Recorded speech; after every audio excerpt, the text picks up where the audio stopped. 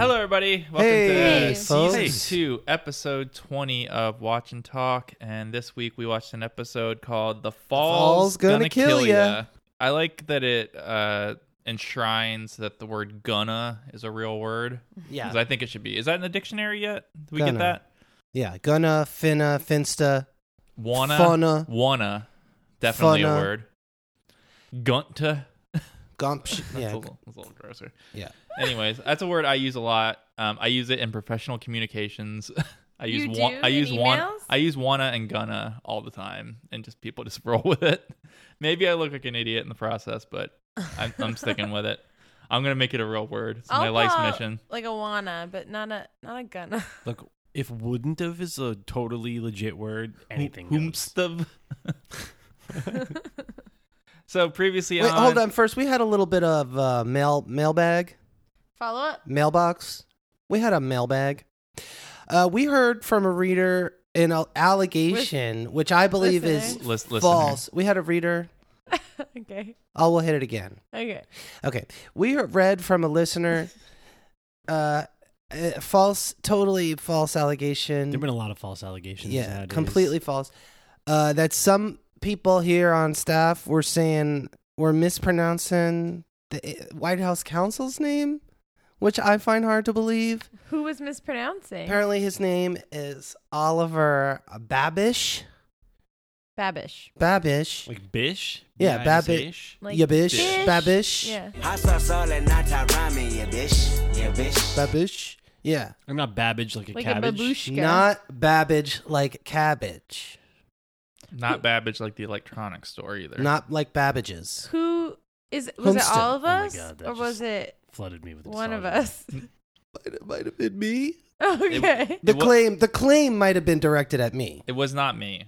I I honestly know. can't say either way if I was correct or not. Did that person who brought this up quantify the annoyance factor There for was a- them there in was hearing a- us mispronounce it? Mhm, yeah. Because if they didn't quantify it, how do I know whether to compare it to the annoyance factor of having to change my habits? It's hard to compare.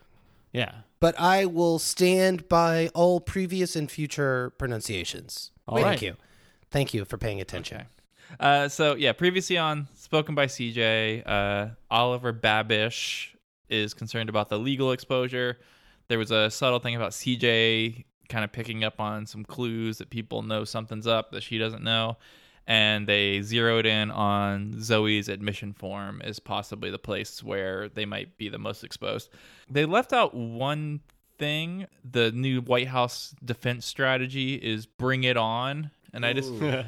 another embattled politician in the real world That has, was a real thing, right? has latched on to the phrase "bring it on." Bring it on. Yeah, that was a So real. here's a tweet from November 15th, 2007 by @Moore Senate Judge Roy Moore. Oh. Dear Mitch McConnell, bring it Oh, on. Huh.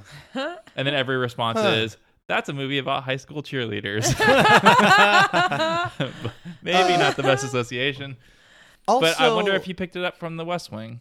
Well, I believe that a President W. Bush did a Bring It On gaffe, you might say, about fucking terrorists or some shit. Oh, like And it was deemed like kind of like you're just taunting people to kill the troops. like maybe yeah, did that happen? yeah, that was definitely something like that. Yeah. Okay. That feels right. Yeah.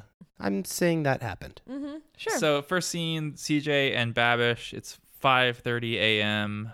They established that this is 6 days after the last episode, and they lay out a little bit of a timeline. When did you find out about the president's MS? Last night when Leo told me. When did he tell you? I'm sorry? When did the president tell you?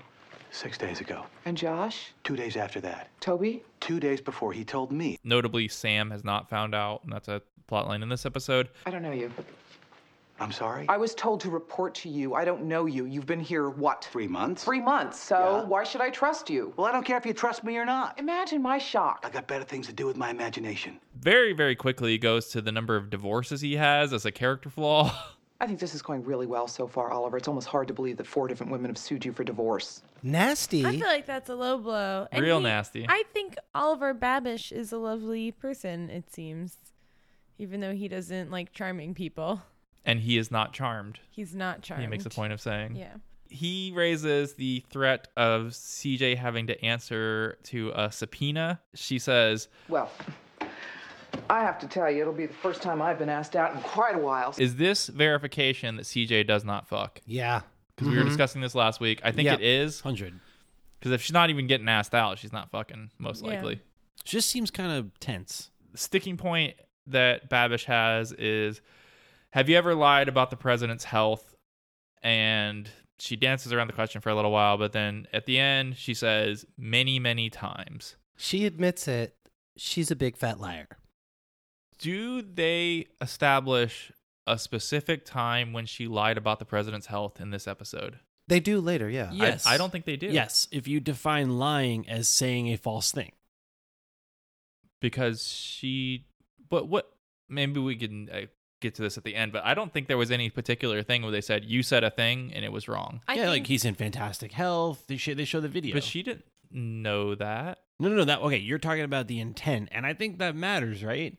But, yeah, as far like she makes a point of like, Yeah. I was told this and I said it. But this is the first part of many. This is the first of many examples throughout the episode of how attorneys trick people into committing perjury when the concept of lying is ill-defined. What do you mean by that? Like, what I would do is I'd be like, did you lie when you said blah, blah, blah, blah, blah? And someone would say, no. And then later on, I'll say, so when you said blah, blah, blah, was that true? And then they'll say, no. And then you're like, oh, so when you told me that you didn't lie then, you were lying when you said that.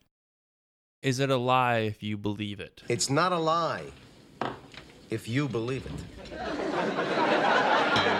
Right. Quote Seinfeld. Right, no, and honestly, it depends. You have to define lying, right? Like lying could have a component of intent, and lying might not have a component of Knowingly intent. misleading. Can a statement that was, to your knowledge, true when you said it retroactively become a lie?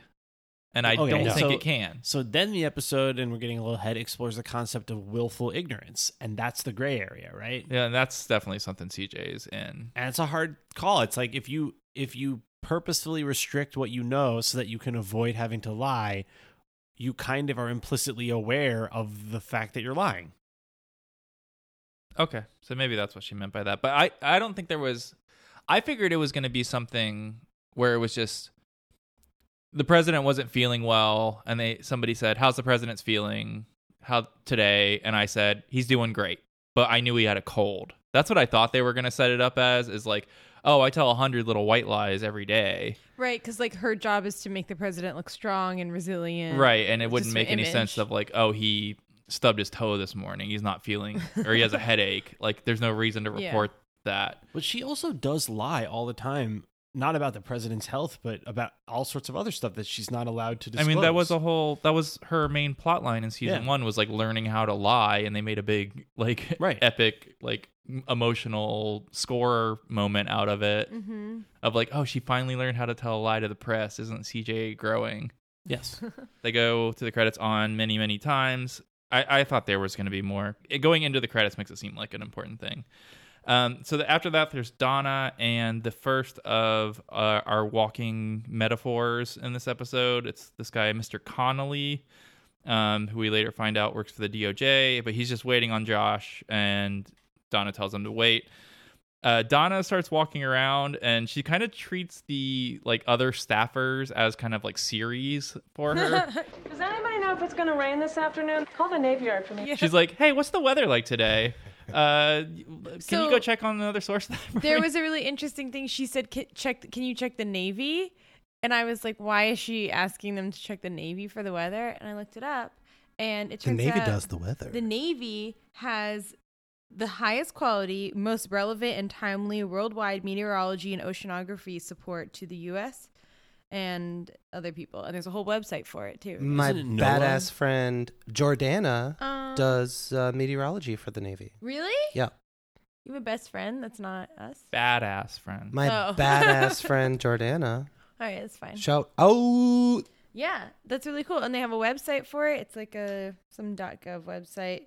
It looks like it's NMOC or I'm sorry, Yeah, well, FNMOC is the acronym. when you think about it, they kind of like have to know all the weather. Yeah, they gotta know. Yeah, they got to know. So they're the weather. Yeah, there was kings. a thing in the West Wing where the boat got caught out in the storm and a bunch of people died and stuff because they didn't properly track the weather. So Ed and Larry come up. They're in a tizzy because they got a fax. What?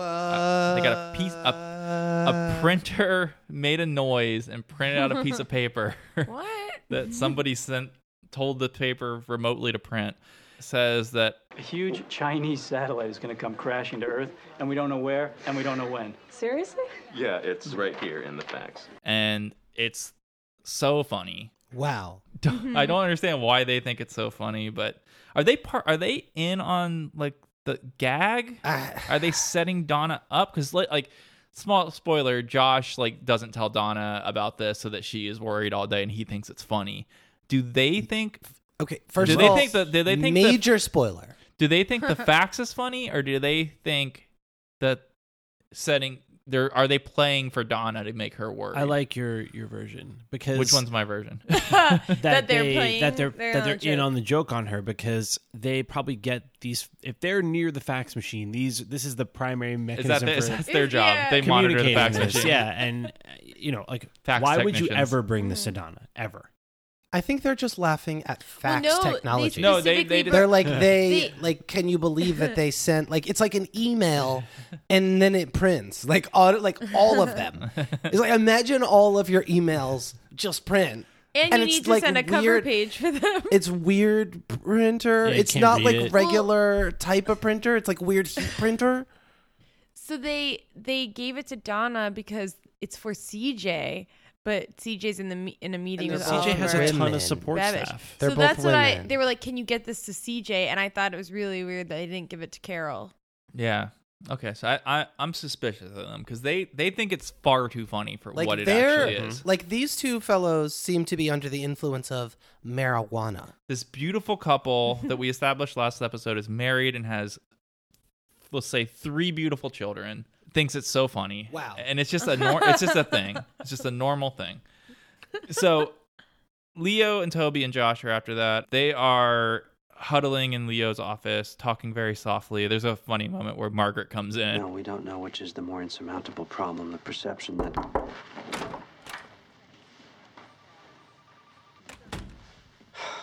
The perception... Margaret doesn't ask any questions because she's a real pro, but it must have looked suspicious from her end.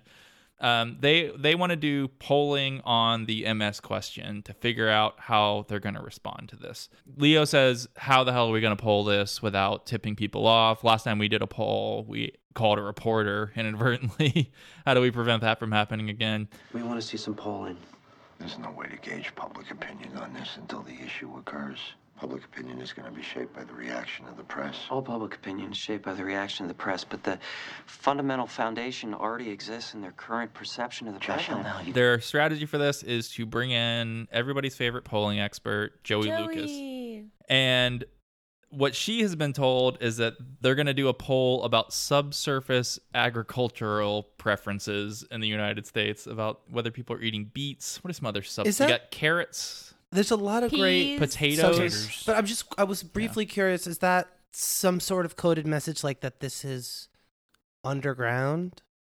Oh, yeah, nice. Oh. Because it's just weird. Like, why? Okay. This is where they established they have not told Sam anything about this yet because he is working on a speech and they don't want to like get his head screwed up. They wanted to finish the speech and they're going to tell him by the end of the day. There's Josh and Donna quickly after that. Donna's just worried about the satellite here, and they establish that the satellite's name is Zodiac. Do the Chinese follow the Zodiac?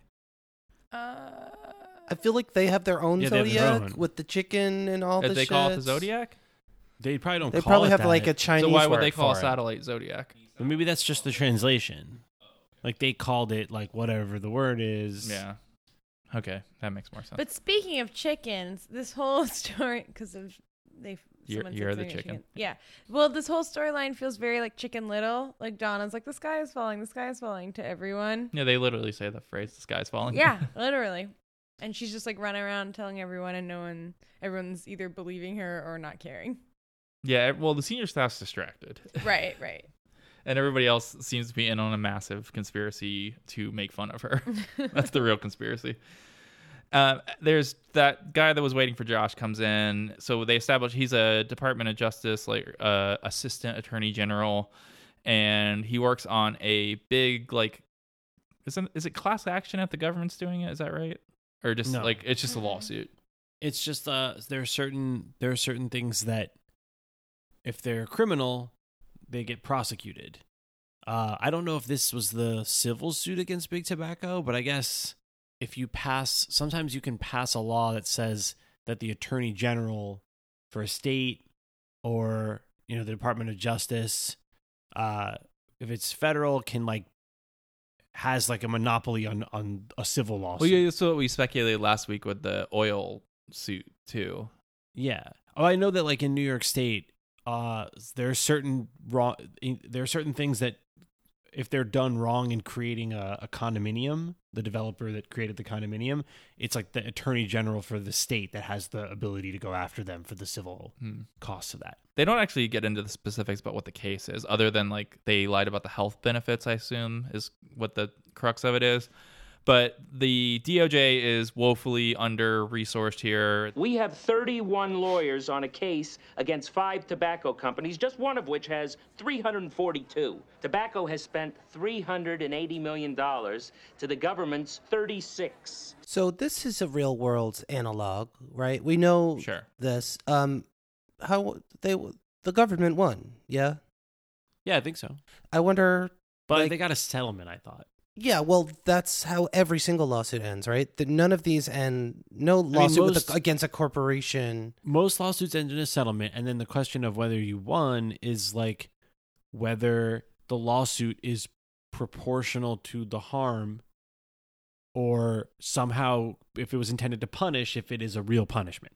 So this is in 1998. There was a tobacco master settlement agreement, which is a pretty cool sounding name. Sweet name. And it was originally between the 4 largest tobacco companies. I'd never heard of 2 of them before.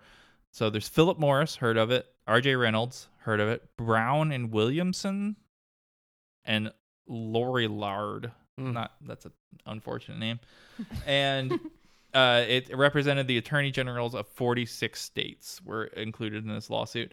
And so the settlement was the original participating manufacturers agreed to pay a minimum of $206 billion over the first 25 years of the agreement. $206 billion. Was this a consumer fraud civil case? Does it say? Because that sounds like sometimes the attorney general has the right of action on a consumer fraud. Exempted companies from private tort liability regarding harm caused by tobacco use. Does that answer that question? Well, that was the result. Yeah, for that $206 billion thing, they were exempted from any private. I guess suit. I'm just wondering what allowed the attorneys general of all these states to do the original suit, even if that was the outcome. They were Medicaid lawsuits originally. I think they rolled up a bunch of Medicaid specific ones. So maybe they were having to pay so much in Medicaid reimbursements for tobacco related things that somebody else has got to pay for this. $206 billion. That's a lot. I feel like wild. That's a lot, and I was just wondering, they could do it in this world, in the fantasy world of the show. They happen in the real world. So I think give them the money and stick to it. I think you're gonna get there, guys. Well, they talked about the scale, and I was like, they spent $400-something million. And my initial thought of that is what settlement are they possibly avoiding where paying $500 million in legal fees makes sense? And there you go. Yeah, that'll do it. $206 billion. With a B billion? With a B. Wow, that's the big illion. That's a large number. Yeah. Case isn't going well. They ran out of money. They've been doing this other thing where they can siphon money from other departments, but House apparently passed HR 60. They can't do it anymore. It's not working. By the way, I should mention for scale that Apple's profits I think 2000. Apple's profits recently were 2016 were $45 billion profit in a year. Yeah. Yeah, you want to measure profits. I mean, their revenue was $215 billion. So, well, but they also have $256 billion in cash in the bank right now. right. But I mean, they're a very obviously abnormally profitable company, but I feel like tobacco companies were pretty profitable too. So Yeah, I guess I'm just totally. wondering, like $250 billion sounds like a lot, but divide that by 4 companies, you're talking $80 billion Over 25 years. over 25 years or longer of What, a systematically cool 8B? addicting people and selling them cigarettes. So, But that certainly it's like it's a lot. That must have put a dent in the bottom line. It is real money for sure, but I guess I just wonder if the consequence of that was to immunize them from all private lawsuits. Can you even imagine? I mean, if you take 200, All they would be doing is fending off lawsuits once the first one passed. But And it's it's like not anybody that, that it's like- had gotten cancer can sue you for X millions. Like that would have added up way quicker. Yeah, I mean, $250 billion It's a lot of divided zeros. by, I don't know, let's say 100 million victims. You're talking $2,500 per person. $2. That's not a lot. Yeah, $2,500 per person. That doesn't cover a lot of cancer treatment. No. Right. I mean, maybe it's not 100 million people who died from emphysema over the 50 years or whatever, but still, even if it's like, 10 million people, that's only $25,000 for a wrongful death case. That seems pretty low. Sure. So Josh says he's going to take it up with Leo. He's going to try to get this guy more money. And on the way out, the guy says, This is a fight worth winning. You don't have to convince me. These people perpetrated a fraud against the public. I'm sorry? I said they perpetrated a fraud against the public. The tobacco companies. Yeah. and Josh is like, oh, What? us? You mean us? Just And- like what we're done? Yeah, this is number 2 of, well, I guess he was the first one to be introduced, but like Donna's thing is hurtling towards us. They make pretty explicit as a metaphor, and this is also a very close analog to the broader storyline here. Speaking of Donna's thing hurtling towards us, it turns out that just last month there was a report in the very reliable publication, the New York Post. What? I've heard of it. Yeah, that there is a Chinese satellite that is out of control and going to crash to Earth, like in the next few months. It's true, folks. And it's called, I'm going to butcher this, Tiangong Zodiac. 1. And Nailed it. You should Yeah. worry. Yeah. Do they establish whether the things just crash somewhere and don't hit anything, or do they burn up in reentry? So most of it burns up in reentry, and then they said that there's some physicists or astrophysicists at Harvard who says that still there will be like parts that are up to 200 pounds that will still get through that. But most of the pretty big. world Yeah. is water. Most of the world is not Yeah. inhabited, so it's pretty good Unlikely, numbers. yeah. Pretty good luck. Yeah. And CJ and Babish is the next scene. They are Babish. That bish. And they are going over some of the briefings CJ has done. They're just rewatching them. I guess that seems more for our benefit, just to give us context of what they're talking about. She's like, the president's doing fine. He has this EKG reading, whatever. She talks about what the process is before she goes and gives one of those. And she talks about how the president gets a physical from his doctor and pour one out for Morris, president's doctor. Oh my God. I R.I.P. forgot. Was that like Morris. episode 3? 2 or 3, yeah. It's one of the first Man. ones. And then from that, she also goes and talks to the president as a follow-up, just in case there's anything that the Navy doctor was unable to tell her because of patient-doctor confidentiality. Why does she even do that step if she, we learn later, is trying to not be told things that That's are... a good point. Right? It'd be Don't- easy enough for her to Because just say, she'll get stupid questions like, did you speak to the president about his health? Nope, spoke to his doctor. No, I didn't. I just spoke to his doctor who didn't tell me anything, and I came out here to report. well, I think the doctor can give her the headline numbers. Yeah. I know, but like if there is something bad, the doctor may not be able to tell her. Right. Yeah, I mean, it makes sense why she does it, but I think what Elise is saying is like, if you know that you don't want that answer, it's like easy enough to defend saying, I spoke to the doctor and everything's good. Or like, don't even talk about what your sources are. Just say Yeah. like, president's doing fine. Yeah. I guess I just feel like they already established the whole, like, everyone always asks when was the last time you spoke to the president about it. About everything. Anything, any Yeah. issue. You're like, it's like, when did you talk to the president? Is that what the president said? Is the president aware? Blah, blah, blah, blah, Yeah, blah. but this seems more like a routine thing that happens constantly, like every year. Yeah, true. It's like less of an issue. Yeah, and Yeah. if there's no news with it, I can't even imagine that there's follow-up questions. It's just, okay, that seems like a thing, normal thing. But whatever. So, but Babish keeps bringing up there's this distinction between... Do you say, is there anything I should know? Or do you say, is there anything I need to know? What does it matter? Which do you What say? does it matter?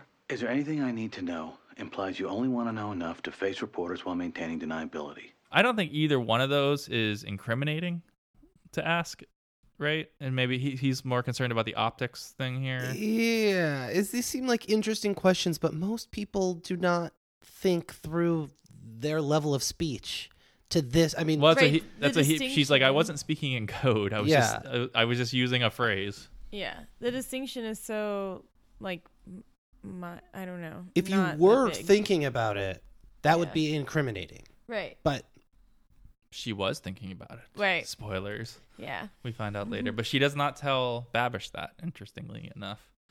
And somebody comes in and says Donna has this memo. So like I'm just picturing Donna like, CJ's got to find out about this. She's going to fly up there and stop the satellite from crashing. And this is where she uses the Chicken Little phrase like, oh, I just got a memo. The sky's falling down. yeah, so the Chicken Little is a fable, as we all know. Is that a Brothers Grimm? No, it's Is it Mothers or Brothers Grimm? They're brothers. Mother's Grimm. Mother's Grimm is another great thing. idea. No, it's Brothers Grimm. It's like there's a few different versions, but it's sort of like I think an acorn or something falls on a chicken's head, and he thinks the sky is falling, and he goes around telling people the sky is falling, and then there's like some alternate endings. There's a bunch of versions. You know, we know it as Chicken Little, also known as Henny Penny, Chicken Lickin'. We've got Really, a- Chicken Lickin'? Chicken Lickin'. Yeah, we've got a bunch of great characters. Let's see, the original characters in Henny Penny in the Danish version were Killing Cluck, Hon Pon, Hain Pain, Ans Fan. Killing Cluck is my favorite Bill O'Reilly book. Gaspas.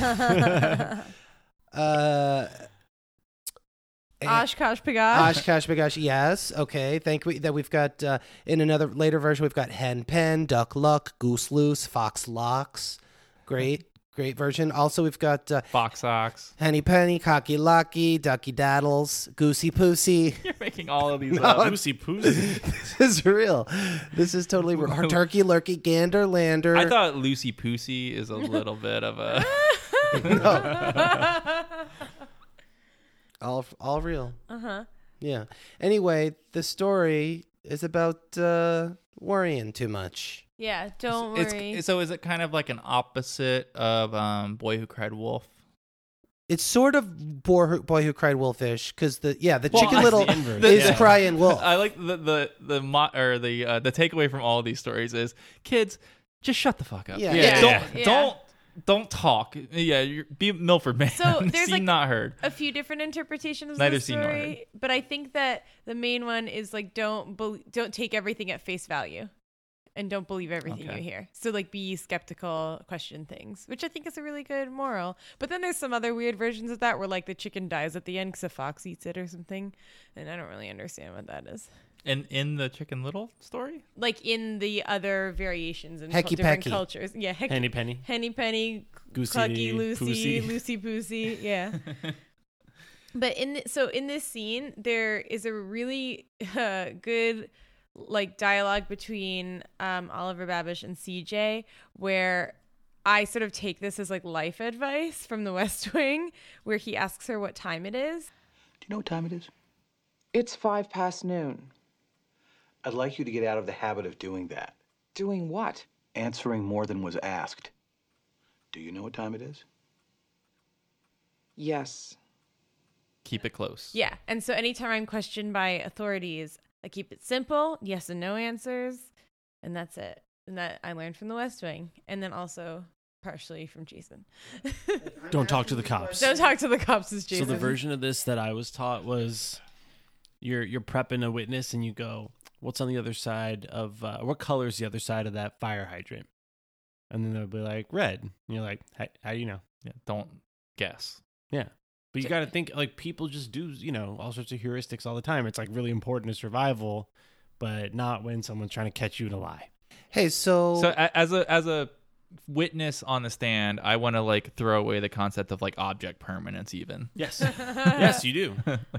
I know the things that are in front of me. Does the judge though ever be like, "Sir, like please be reasonable and tell okay." Not at all. And it's always a war of attrition. Have you ever had to treat a witness as hostile? All the time. Really? Like, do you have to say that? Permission to treat this witness as hostile. It's assumed. And what does that? Given that permission, what are you allowed to do? Can you rough them up a little? Well, so the thing you're missing about this is all of the other side's witnesses you get to assume are hostile. You treat them that way without having to ask. But if your own witness that you called like turns on you, is like tricked you, I ain't never heard of it. I don't know what a Don is. Yeah, like all that is conceptually when you are normally you're not allowed to ask your own witness leading questions. Like, so it's correct to say that like I win my case, right? And then the expert's like, yes. You can't do that. You have to ask like neutral questions and sort of lead them by their own answers to what you want. I learned that in mock court in 6th grade that but you can't do leading questions. That's right. But on a hostile witness, you can. You ask leading questions all you want. Isn't it correct that you're lying 100% in this case? Do you raise your eyebrow like that when you say totally. it? Yeah. So yeah, that's why you ask if you can treat the witness as hostile, not although it would be more entertaining so you could like take off your hit him white with a bag glove of and like quarters. slap them in the cheek softly. Dunk their head and into say, a tank. answer the question. It's actually just you can ask. How many times a month do you think you say objection? Well, I probably do like on average a trial every month and a half ish, or a day of trial. Like you don't always do. It's not like a trial. It's like trials can be per day of trial. Yeah. How many objections are you? It can vary quite a bit. But I did one recently where I think I objected like 100 times, maybe more. No, like literally 100 objections. Maybe more. Like that might be an understatement. Was this an just like like every phrase that came out of their mouth? There was a period of time where I had to, so that like you have to object as soon as there's some issue of law that you have to preserve for appeal. So if the judge lets something happen that you think is objectionable, and then it keeps happening every question, like it's exceeding the scope of something relevant or documents that were supposed to be provided weren't, and it's a due process violation. If the judge keeps letting those questions be asked, you have to object throughout, and then eventually the judge will be like, is it okay if I note that you were objecting to all of this testimony? And then you're like, that's fine. Okay, so when you object 100 times per trial, every time you object, do you immediately know in your head what you're going to say to the judge as the objection, or you just like yelling objection? You wing it. This is also funny because I always have a reason and I want to say it because I want to make the argument, but you're not supposed to do that. You're supposed to say objection, and then the judge gets to think about why he or she thinks you're objecting, and they can sustain it or overrule it without asking for your reason. Or if they're not sure why, they can say what grounds, or they can just not ask you for the grounds and ask the opposite side to explain why they think it should be one way or the other. So if they overrule it without asking for an explanation, are you ever like, but like, let me say it? I'll be like, Your Honor, I must insist that the record reflect that blah, blah, blah, blah, blah, blah, blah. And then sometimes they'll rethink the objection. And most of the time, judges don't want to rethink anything because that opens the door for you constantly second guessing them. So they'll just be like, I've already ruled. And when you do explain it, do you have to be like leading the witness or say like the phrases that we hear in movies, or you just use regular words? In the beginning, calls for speculation. Yeah, like in the beginning, you're very like, that was a compound sentence or something, And then once you get used to doing it, you're not super enthused anymore. You're just like, that's obviously leading, Your Honor. Like, you'll just kind of be funny and more charming about it, I guess. Okay, last trial question. Is really? Yeah. Objection. Yes, really? I think I've said that, and my boss has said that a lot on the record. Are you serious, Judge? How often Come on, man. do you approach the bench? I never ask to approach the bench because I'm not afraid of saying stuff out loud. Yeah. But usually it's the judge that'll be like, can you guys just come up here for a second? And then it's like off the record, and then the judge is like, and he's like, what's up, guys? And how often are you being punished? Have you ever been held in contempt of court? Never. Although the very first trial that I did was in front of a judge I don't want to name, who's somewhat notorious for being kind of scatterbrained or maybe just not giving a crap. Judge Janine Pirro? No. She's actually appears to be sharper than some other judges. but Terrifying. Yes. So, like, I did my first trial. I was submitting the documents, and there was this complicated background for what led up to this particular case. There was like multiple different lawsuits that led up to it, and I guess the judge didn't catch, and maybe I didn't do a good enough job signposting it. So he sees a document that's a judgment, and usually a judgment's what you get at the end of a case, but it was dated prior to the complaint, which usually starts a case, but it was like the second case. So when he sees that, he's like, how did you get a judgment dated, blah, blah, blah. This document looks like it's not authentic. I'm going to have to call the inspector general. Hell yeah. And I was like, reforging? I'm like, Your Honor, if you look at the index numbers, I think you'll see the explanation. And then he said, off the record, and then he goes, okay, can we restart the trial? And this is the first of 2 times that he restarted the trial. Run that shit back. And then he eventually just adjourned it. So did he make rewindy noises with his mouth? Yeah. He might as well. In some ways, judges have the power to time travel. They have the power to do do-overs. So Okay. Well, that's what you would use. You don't get that time in your life back. The use for time travels: kill Hitler, do-overs. Do-overs. Love a do-over. Right? Love a do-over. If you Fair could enough. time travel, would you exist in now, or just do-overs I would whenever you just want, do or it would you over. go to the future? I would just do it over. All the time. Always future. Yeah? No, I would do it Past over. was awful. I would do it over. Well, like, Past is boring. but would you stay in the now and just do do-overs whenever you want? Yeah, I would do constant do-overs forever. Oh, so I have like Like, you would skip back and I forth have like between the I have months. like 100 years of time travel gas, Sure. and I can use it to like go back and like replay some fuck ups. Yeah. Maybe like redo a date that went badly or something. Uh-huh. Or I can go like 100 years in the future one time. That's a good question. Or you could go back and fuck Hitler. You phrased that much better than even You could fuck how baby I was Hitler. thinking about it. But That's a quandary. that I feel like- question. Maybe I'd go like 50 years Yes. forward, see how it's going, and then I can just run it back. Well, here's the thing. And I can just like, oh, that was I screwed up, but no harm, no foul. when you go 50 years into the future, that's just going to become your now.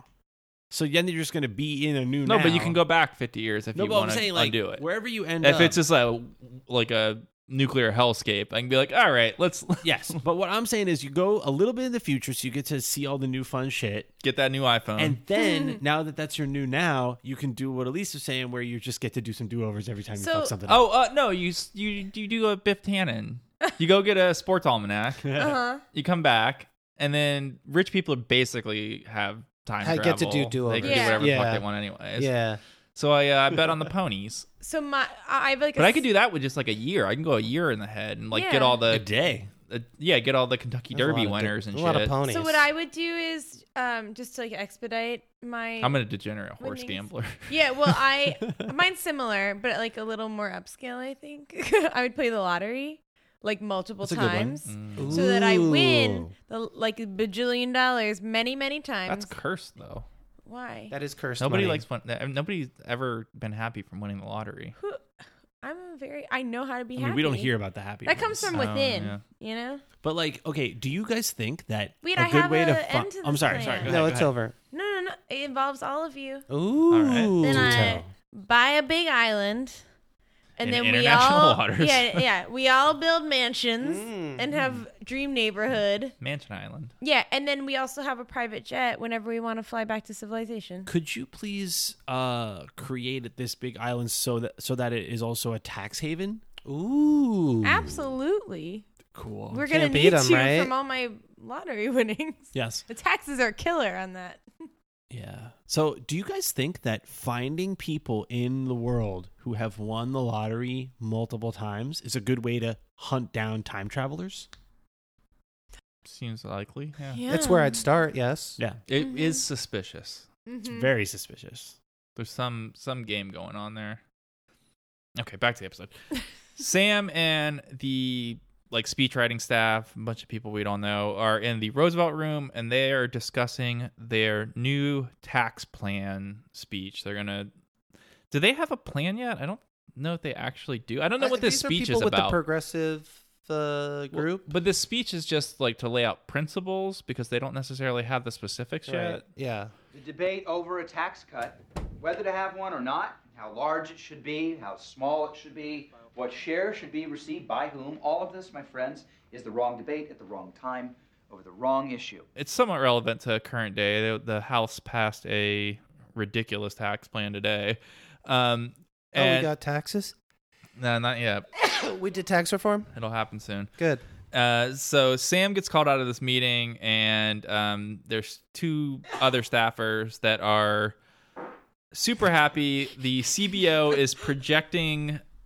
You guys all right? Cut her mic. I'm sorry. He just like keeps sneezing and then farting. It's like so I'm much- outgassing. Is it off-gassing? Off-gassing. It's off-gassing. Outgassing. I believe it's called outgassing, Jason. So many sounds coming out of you, and your farts are so funny sounding. It's like a broken clown horn or something. Broken? Excuse me? Because it's not like... It's like... It's just like... Okay. As you are. are. I'm gonna be fine. Sorry. So they're discussing what the plan is. It's pretty simple. Yeah, it's pretty like we want to help working families and not help the already rich. You know, But we're not going to increase taxes on the rich. We're just going to not lower them. Right, and the reason they feel they can even ask, and they establish this somewhat later, but like that they can even ask to keep the top rate at the same level is because there isn't as big of a budget surplus as they thought they would. Because when there's a budget surplus, that means you got to cut taxes because the government's taking too much money out of people's pockets. Turns out, also, if there's a budget deficit, you want to cut those taxes. But spur that economic you gotta growth. cut taxes. What's funny about that is, you know how we analogize the government's budget to a family, and it's like, listen, you know, if there's not as much money coming in, you got to tighten your belt. Yeah. What I love no about more that eating out at analogy Hooters is every night. when you're making too much money, instead of putting the excess money in savings, just work less. Sure. Just work less. That seems like a pretty You solid should strategy. only be actually. working the exact amount so that paycheck to paycheck you meet all of your immediate totally. needs. Yeah. Just like a family would. It's insane. So there's this weird little, like, they have to keep saying, like, oh, that's really great. We're going to have this bargaining chip, but it's not great, but it's great, but it's not great. And they do that about 8 times. And then there's this little side thing, the ATJ, which stands for the Americans for Tax Justice, and the Progressive Caucus in the House or Senate or whatever wants to insert a line into the speech. We want a real tax cut for working families to help them pay for higher education and housing, while our opponents want to help the rich pay for bigger swimming pools and faster private jets. No, I don't think so. They want it in. No. Why not? Well, for one thing, it's very bad writing. They want to get swimming pool extensions. Yeah. And they want better jets engines. This is what they want to soup out their jets. Yeah. Soup up? Soup. Soup They just out. want to make Soup soup in their jets. They want to have a soup maker. They want to start a soup bar. Yeah. So this is a straw man. Go into particular. That's it. I mean, this is like they're setting Sam up for what's about to happen. So they're like, let's have the like people on the left of Sam, like just make such a goofy critique of excess wealth that it is like low hanging fruit. So I thought that too. Literally today, November 16th, 2017. Just Topher Spiro, who's a reporter, legit guy. He's got a check mark next to his name on Twitter. Are you sure that a legit guy is named Topher? Topher Spiro, not Topher Grace. One of 2 Tophers in the whole world. Just What are the discovered odds? the Senate tax bill includes a tax break for private aircraft. Yeah, they but that's- introduce new tax breaks And- for the maintenance and usage of private aircrafts in the new tax for bill. corporations or for individuals? For individuals. Awesome. That's pretty great. It's exactly what they're talking about. By the way, is there a tax It's break for gas? No. For gas for a car? Oh no, Absolutely not. But Actually, exempt there is if you have to- exempt payments are those amounts paid by an aircraft owner for management services related to maintenance and support of the owner's aircrafts or flights on the owner's aircraft. Wait, so it's not for the purposes of work?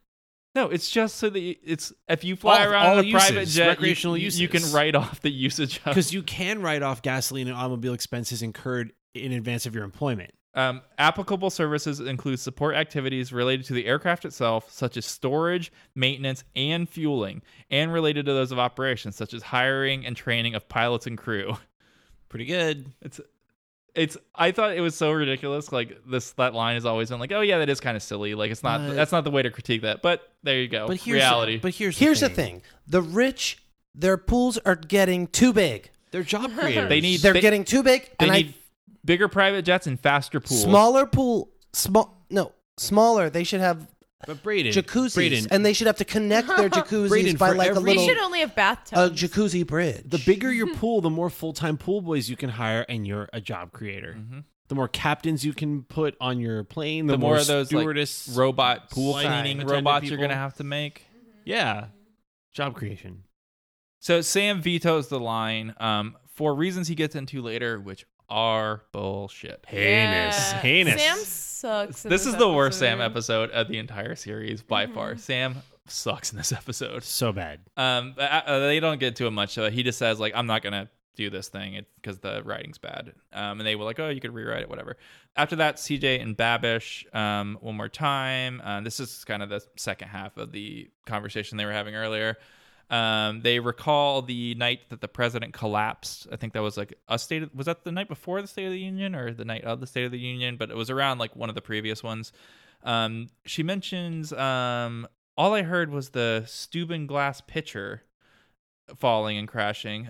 That's a real brand. I looked up some Steuben glass, very expensive. Nice brand. It's like fancy Good brand. crystal, It's right? like $400 for a pitcher. Mm-hmm. It's a little Better or worse than Swarovski? Swarovski. No. Swarovski. Swarovski. Let me get this. Yeah, I'll go. Swarovski. You nailed it. They make they make some home stuff, but they're known for like jewelry They're and little crystals. crystals. Oh, like like Waterford They're like crystal. encrusting. Oh, Waterford It's is a more of a different. pitcher That's type. like a housewife crystal. Yeah, a Or pitcher. husband. Yeah. No. What? Does Tiffany make pitchers? Yes, Tiffany makes some stuff. Like, but they're not like known for. Did you see it. Tiffany's new line of things? That's like, No. like, it's one of those like kill the rich type things. They came out with this like everyday objects by Tiffany, and they came out with like a coffee tin made in sterling silver that costs $4,000, Oh and my it's just God. it looks like a tin, like a metal tin with like rigid sides. Is this like but it's made out of silver, and it has the Tiffany logo on the bottom or whatever the fuck, Oh, and it costs thousands of dollars. that's ridiculous. It's insane. They've gotten really expensive. I remember when I used to go to weddings like a long time ago, I would get a pair of Tiffany champagne flutes as a gift because they were only like $100 for two of them, and it looks really fancy. It comes in like a huge Tiffany box. And now you can't get them for like under $300. They don't even serve breakfast anymore. They don't. No, they do. They do. They just opened a stupid restaurant called What? Breakfast at Tiffany's, Yeah. which is like, I don't know. I mean, who watches movies anymore? But like especially old movies. I thought like, it was just a song. people like the song. People like the poster I mean, for the Breakfast movie. at Tiffany's is a fine movie. It's a classic Audrey song. Hepburn is great and Wait, everything. isn't the song about the movie versus the book? She said, "I think I." Remember the film, man? As I recall, I Yeah, think it's a we both song kinda about liked the it. difference between the book and the movie. So I guess that's one thing we got. Yeah, what a fucking It's a ridiculous good song. song. Yeah, that's a good era for songs like that. Anyways, I have been backing. I've backed multiple $100 plus glass things on Kickstarter in What? the past year. What's going on Can over you there? explain what? I don't know. I was going through a rough time. Yeah, let's talk it And out, you're like, man. glass. Let's talk through it. I don't know. This like designer guy that like makes good industrial design stuff came out with this like decanter set of like frosted glass and a bunch of like cocktail glasses. Yeah. And it was like, I don't know, they looked nice. And then one of them was like a coffee maker thing. There was like a French press pour over hybrid thingy that's like double walled and keeps things hot. That's good. Let it all out. Yeah. And I bought, it was the same guy who did both of them. I bought both of them. Do you have all these things? They haven't been delivered yet as Kickstarter. I may never get them. Yeah, You're going to get them in like 4 years. Have you ever given somebody a Kickstarter that didn't get fully funded? Yeah, you get the money back if it doesn't get No, I know. funded. I'm just wondering. Yeah. A friend of mine had one that I backed. It was like an art project thing, and cool. it didn't get backed, and didn't pay for it. Abandoned Planet, which we're looking at the box of right there. That was a Kickstarter. Good box, nice box. Well, yeah. I'm just wondering what your Kickstarter batting average is. Pretty good. That's good. I think only a couple of them haven't gotten funded. I backed the Fidget Cube. Oh, is that what we were playing with? Yeah, the before? original Fidget Cube. That thing's great. That thing made like $10 million on Kickstarter. What a beautiful world we live in. Yeah, it's ridiculous. I have a friend though who bought something off of Kickstarter, like some sort of, I don't know, camera lens or something, and this crazy thing happened where their like factory burned down or like had some sort of thing that happened with major damage, and then they kept like sending emails like we're gonna fulfill, don't worry, and it's been like they didn't fulfill 3 years, and he was like, I don't know what to do now, like I kind of want the money back because it was like a lot of money. And then I was like, then just get the money back from Kickstarter. I don't think they'll do that though. You don't think if they never deliver it on No, I don't think there is any mechanism for that. So Babish is asking CJ all these questions. CJ doesn't want to answer them. She's using all these distraction techniques and just saying all this random nonsense. She throws in a little like transphobia fear as a way of distracting, of like 1 in 40 American men wear women's clothing, and we've had well over 40 presidents. Yeah. I'm just saying, one of these guys was dancing around the Oval Office in a prom dress. Now let's get to the bottom of that. He is uncharmed. In my entire life, I've never found anything charming. She is being very charming. Meh. No, you're not charmed. Meh. She's been more charming. Okay, you're uncharmed. She's being a little erratic. Mm-hmm. So she's just saying like, she's talking a mile a minute, saying random shit. It's like she's on this freaking podcast. She seems nervous though. Like she's being defensive. She's got something to hide. Yeah, totally. I'm foreshadowing right now. After that, it's Toby and Sam, and they are basking in a review that they got for some commencement speech that the president gave. Toby says that they're the Batman and Robin of speech writing, which is pretty funny. I have a big issue with this. Yeah, first of all, Toby's the Penguin. Sam is Robin, though. That But makes Sam sense. is definitely Robin, and it's ridiculous for him to deny that. Yeah. 100% Robin. They give a little bit of details on the tax plan. This is where we find out like the specifics. They want to lower the bottom rate from 15% to 10% and maintain the top rate because they don't have the budget to give back from the surplus. I never liked that argument of like, oh, we got to raise taxes on the lower income so they have some skin in the game. Right. It's like the It's cruelest thing I've ever But also, heard. it's not even true. There's so many other ways you get taxed besides your actual income tax. There's the payroll tax. There's sales tax. I mean, it's totally ridiculous. And that's like so you don't have skin in the game. they're spending a much higher percentage of their income on goods and services, so they're paying that tax. Like, right, they're not just sticking and savings. But it's so or much whatever. more than that, right? Like, no one ever makes the real argument, which is, okay, I think hopefully a lot of people can relate to, at a certain point in your life, you were young, you were pretty poor, and you would like struggle to make rent or struggle to pay your bills, and that constant insecurity of having to struggle to just like eat, pay your bills, like stay in your apartment, whatever, is a whole nother level of daily insecurity than once you get to a certain income where you don't have to worry about that stuff, where you can just like all your basic needs are met, all of your bills are getting paid, and then it's like you have extra disposable income to like you just play want to around decide with. how many glass pitchers on Kickstarter you want to buy. Exactly. Like you can just kind of Answers buy all of stuff and not think about it too much, and you know it's going to be fine. That is a completely different threshold, right? That threshold where below it you're like, oh god, like my basic human needs might not get met because I don't have enough money, and then above that, like I could just run around and have fun, like enjoy luxuries. That is the threshold below which probably shouldn't tax people, right? And it's okay. It's okay if those people... Now, if all of a sudden a huge percentage of our society is below that threshold, then we have to wonder, okay, if all these people are working full-time jobs and those jobs aren't able to pay them enough money for them to have all their basic needs met, something's wrong with our economy. Like there's an actual systemic problem with our economy. And that's not those people's problem, those workers. It's the problem really for governance, right? Yeah. So that's the conversation that should be had. It's like, it's not about skin in the game. It's not about fairness. It's not about any of that stuff. It's like people below that threshold need to be taken care of. But what does it mean, even skin in the game? Like you want to have skin in the game. I don't get what that means. Like poor people, their fucking skins in the game. Like they're suffering from more so the game. Than most other people. And they're looking at it as like, I enjoy a horse race more when I bet on it. Yeah, golf is more fun when there's money on the line. Yeah, exactly. Yeah. Okay, first of all, golf is not fun. But you know what makes golf even more fun? When your actual life is on the line. Oh. Playing golf to the death is what poor people are doing every day. That's fun. That's real fun.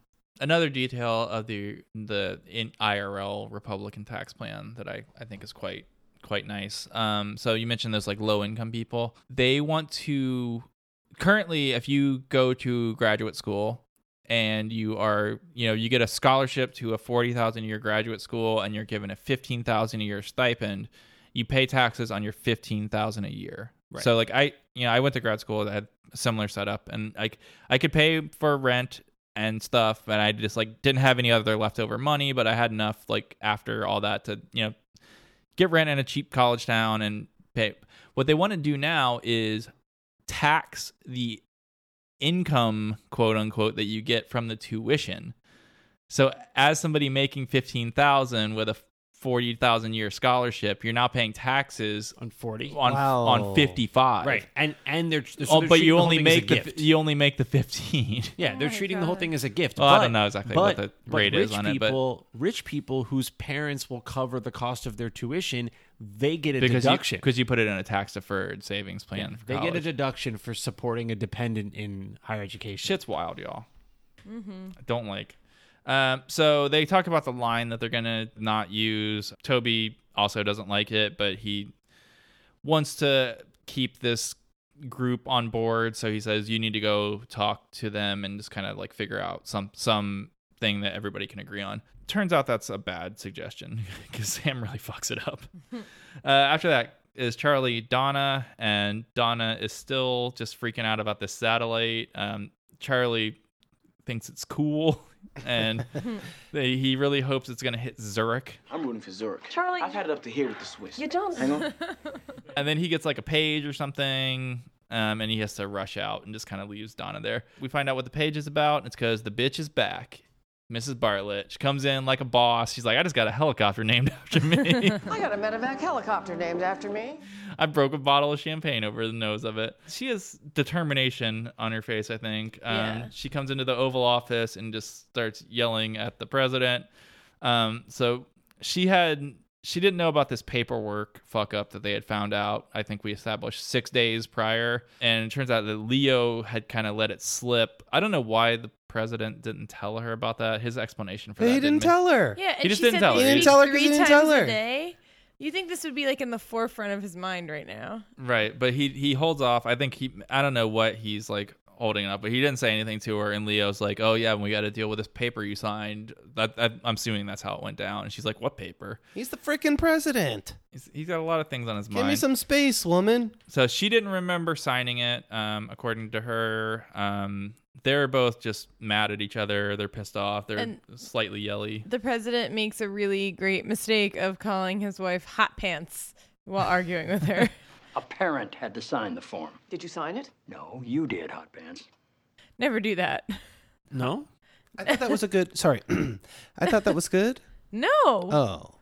That's so condescending. Oh, that's like a synecdoche? Well, it's like, what? Hot Pants sounds... Oh, is that like hot stuff? Maybe, yeah. Hot Pants. That's like a fine, funny thing to say to your significant other but I when mean, you're not arguing. But hot pants are like a thing. That would be like tights. Hot pants are short shorts. I know. I'm naming another sort of clingy bottom garment. But he's like calling her hot pants. Is he calling her a liar? Pants on fire? Oh my god! I didn't even think about it like that. Maybe he is. It's even worse. Maybe this is like an old timey reference, like the show usually does. I thought he's calling her like hot stuff. Yeah, that's what I would. That's what I thought. There really is a lot of tone deaf flirtation in the show. Like it's fun. It's like I love when they argue, so it's like cute from a viewer's perspective, but IRL that wouldn't fly. No. And then they go. So they talked about kind of what I think they described it as like the palace intrigue, and then they go very domestic, and they talk through the signing thing, and then the president says, Talked to Zoe this morning. She's going to ace her finals. She told me. She's going to ace her exam. I don't know how Zoe knows that. Have you ever been like Babe Ruthing your exams like that? And then I hate Ellie's boyfriend. She told me. Abby knows all. She talks to the girls more often than he does, apparently. Do you think this is Ellie's boyfriend is the one that we meet like way later in the series? Wait, do we meet one? The wedding. I don't remember. I also don't remember. Ellie gets married. I don't remember and they this. make a thing about it. Okay. Is there a big White House I kind wedding? of remember it differently than that. It's a big White House wedding. I don't remember this. It's like a season 6 thing. It's late series, so it's probably not the same one. But the president doesn't like him, and then he says at the end of all that, he's like, "You got to go talk to Babish because there's some loose threads there." After that is a quick scene with Josh and Leo. They talk about the tobacco suit money. Josh is going to write up some proposals about it and like try to figure out a way to get some funding for it, and Leo's going to wait on that. So the next scene after that is Sam and the Progressive Caucus / Americans for ATR, AJR, or whatever. So Sam says, I'm not going to use the line. And the reason I'm not going to use the line is because it sounds like it was written by a girl. Sounds like it was written by a high school girl. Is there something wrong with the way women write? A high school girl. This is so fucked up. I know. I mean, I can imagine a thing where you could say that and it would not be the craziest thing to say. Like, oh, I saw the vagina monologues last night. I think that was written by a woman. It sounds like it was written by a girl. Yeah. But this is like a very like generic. But if it doesn't have the phrase like I as a woman. Right. He's trying to make a distinction between like a girl and a woman, meaning I don't like think a he girl is. is the kid. I think he's trying to say like a lady wrote this and ladies don't write so good. But then like he gets called out for that. And he's like, no, I mean like a girl. This sounds like a girl. Not a lady. Not a lady. Yeah, I know a lot of women who don't write like girls. No, it's like 50 Shades of Grey. Only a woman could tell that many different shades of gray. Wait, What? Wait, Jason. No. Have you read 50 Shades? I haven't. Don't lie to us. I've had it read to me though. Don't lie to us. You had it read to you? What does that mean? By whom? By who? The internet. What? Get Sharon on the phone right now. I have no idea. I don't even know what it's about. I think sex. No. I know that part. Okay. No, wasn't there a thing where people were reading it in like a funny way? Like John Lovitz was reading it or something? Oh, maybe. Oh, I don't know. Not the whole book. That was not a either. That's maybe a weird dream that I had. Yeah, this is a fantasy of yours. Yeah, John Lovitz is very regularly in my dreams. And then somehow Sam manages to endear himself less to me in this scene with his next thing. He says, listen. Last fall, every time your boss got on the stump and said, it's time for the rich to pay their fair share, I hid under a couch and changed my name. I left Gage Whitney making $400,000 a year, which means I paid 27 times the national average in income tax. I paid my fair share, and the fair share of 26 other people. And I'm happy to, because that's the only way it's going to work. And it's in my best interest that everybody be able to go to schools and drive on roads. But I don't get 27 votes on election day. The fire department doesn't come to my house 27 times faster, and the water doesn't come out of my faucet 27 times hotter. I was making $400,000 a year at Gage Whitney. I was paying 27 times the national average, and I don't get 27 times the services. And I was happy to. Except for all these reasons why I was not happy to. Yeah, one of the specifics was my water doesn't come out 27 times hotter. For one, you don't want that. That would No. I have that. You're would be- welcome, Sam. that would You be get burned. far too hot. Yeah. But I would Be careful want what you 27 times wish number for. of firefighters. The government doesn't control hot water heaters. That's a good point, Too. actually. Maybe they should. Yeah. Sam has a fundamental misunderstanding of how hot water is delivered to his premises. And then he launches into a spirited defense of the 1%. And he actually uses the phrase the 1%. The top 1% of wage earners of this country pay for 22% of this country. Let's not call them names while they're doing it, is all I'm saying. I did little bit of 80-20.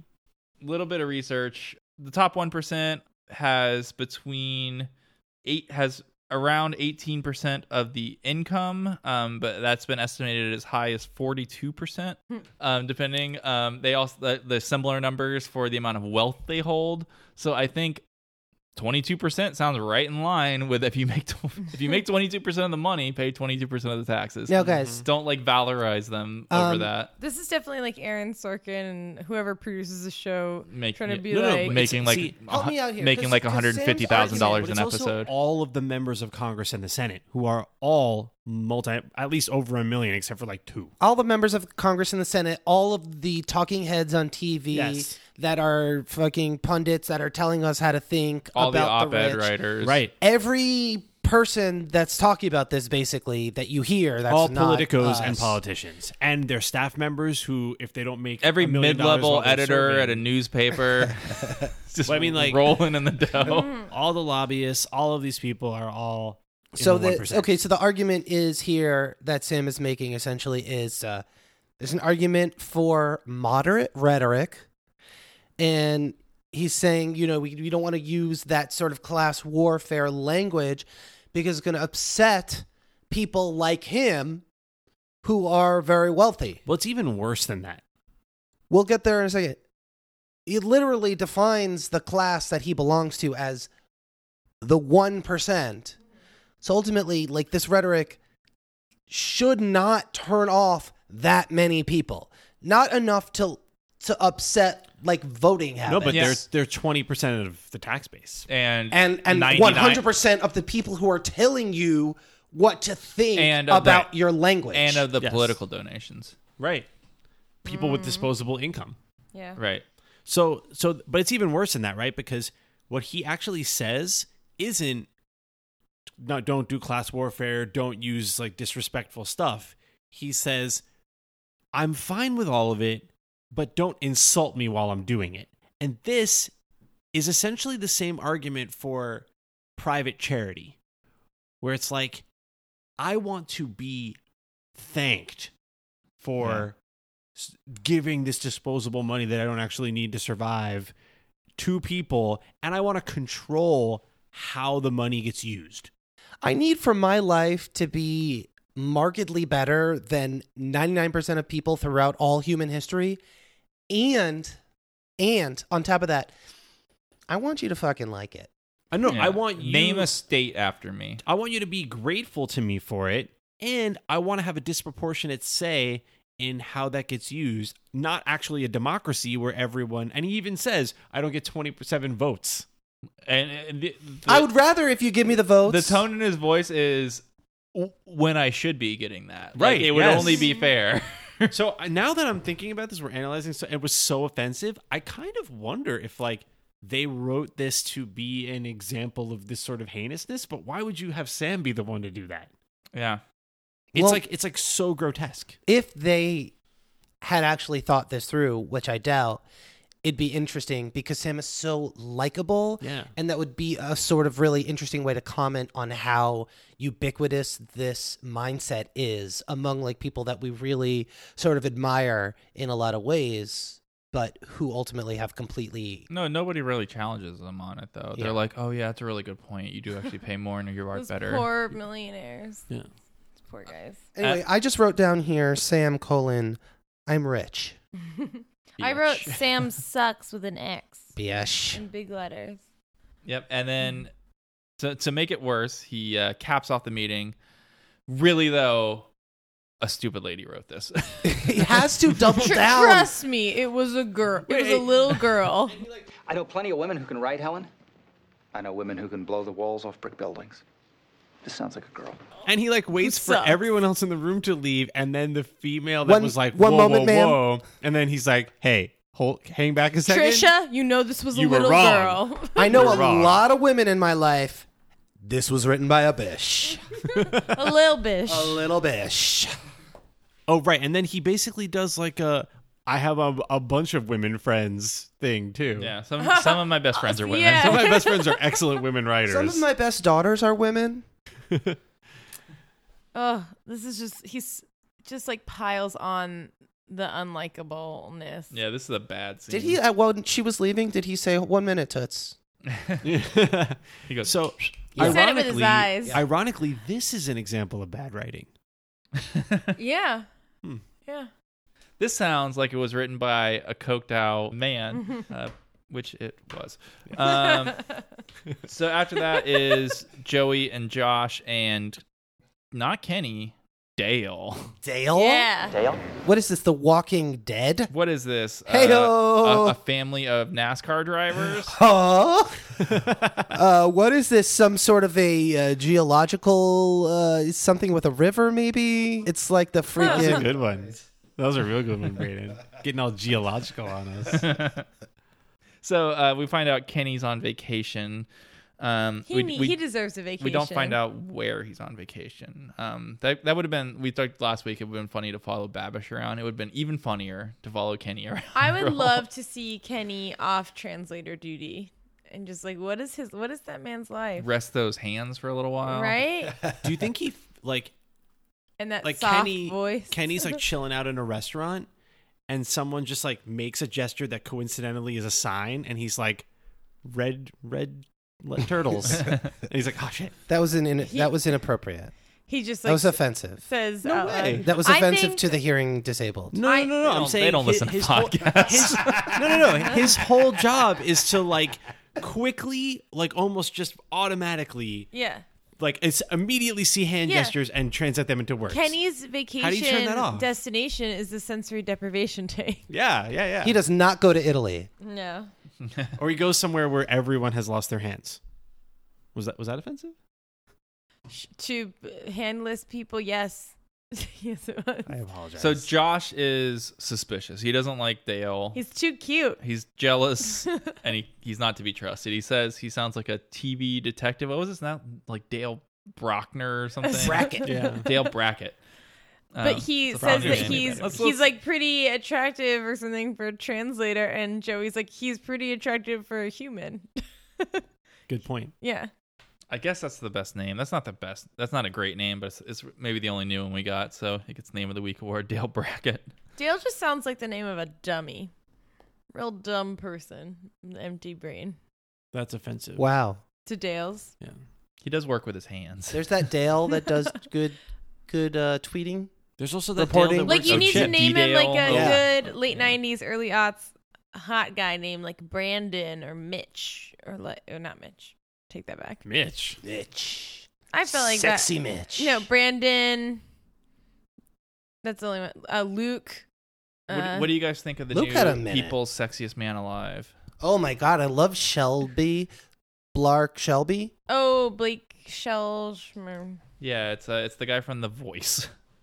The cowboy guy? The cowboy guy. Oh, he's not attractive. Blake Shelton. People's I think they Magazine, finally- Sexiest Man Is Alive. he like ripped or just cut? He's thick. No, he's got a dad bod. Double C. Yeah, I think he's just kind of chubby. Yeah. Yeah, that's They what I'm finally getting at. picked a dad for Sexiest Yeah. Man. I think that's great. They were like, kids Dads are are saying sexy. daddy these days, Yeah. so let's pick a daddy. And they You know did. what? This is really nice, guys, because I'm sick and tired of men being held to this impossible standard. Yeah.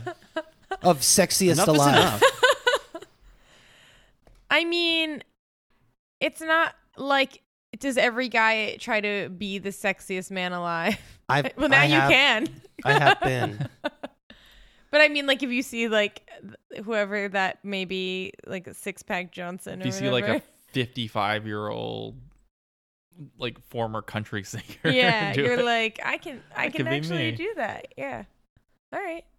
Yeah, the next, like, sexiest woman of the year needs to be like Yeah, like a mom. Wait, wasn't another guy on The Voice the last year's Sexiest Man Alive? Who? It's the sexiest television The guy program from that- alive. Oh, Adam. Yeah, Adam guy. Sexy. Adam Devine.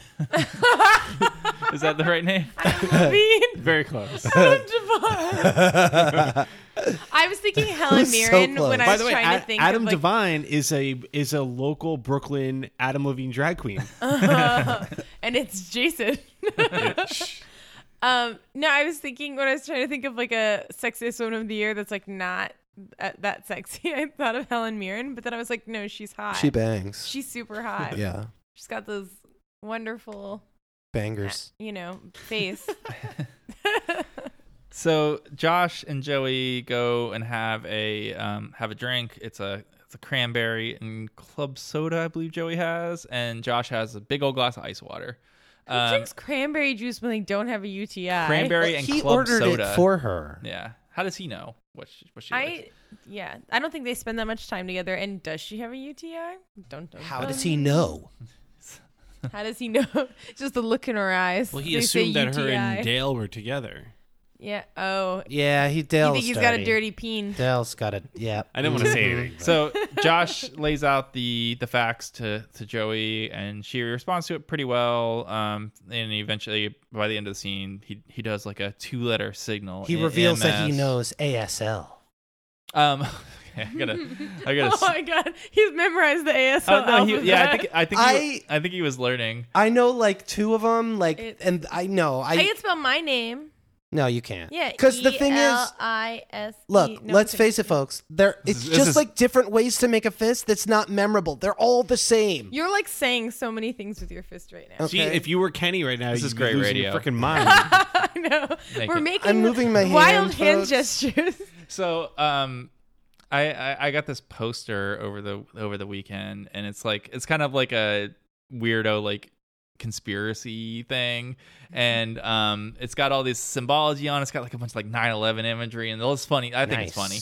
And it's got in the middle, it's got this big thing of all these hands in obviously some sign language thing, and I was looking at it with somebody, and we like wrote down all the letters. We like looked up a sign language dictionary and we wrote it down, and we're like, it's like A, B, H, like all these letters, and we're like, this doesn't spell anything. What the hell is this? This is like an anagram or something like that. So we like put it into like an anagram maker, and we came up with all these really stupid ones like little man alibi and like yeah, I thought it was like going to be some ridiculously high were you? not at all. Really? And so I was like, oh, it must be some like some anagram about Bush or Bibi Netanyahu or something. So I came up with all these possible things it could be. And we emailed the artist, and we were like, hey, we were trying to figure out what this poster is. It's like, and that's not sign language. And here's our guesses of what it could be. And then we gave him all these like stupid jokey ones, and he's like, oh, it's Latin, and it just means like from the cradle or something. Oh, God. So it was like we must have looked like such fucking idiots trying to like decipher. See, but this is why you artists should not tell people what the art means. Yeah, He should have been like, It's you guys are whatever you close. want it could have been all those. Yeah, You're close, but keep Oh my going. god, if he said A you're master close, never tells. we would never see Eric again. His beard would grow like 10 inches longer, and he would just be like in his room. Let's write a computer program that just churns out all Yeah. the possible ones. just like trying to crack the code. Yeah, so that's my sign language story from the past week. That was about an hour. So after that is Abby and Oliver Babish. She tries to small talk him at the beginning, and as he established earlier, he's not charmed by anyone, and he's not charmed by her. And so he tries to get straight to the point here, and he wants to specifically ask her about this form that she signed. Did she do it maliciously? Did she not remember? She says, I don't remember anything about it. It was a form I signed. I don't remember anything.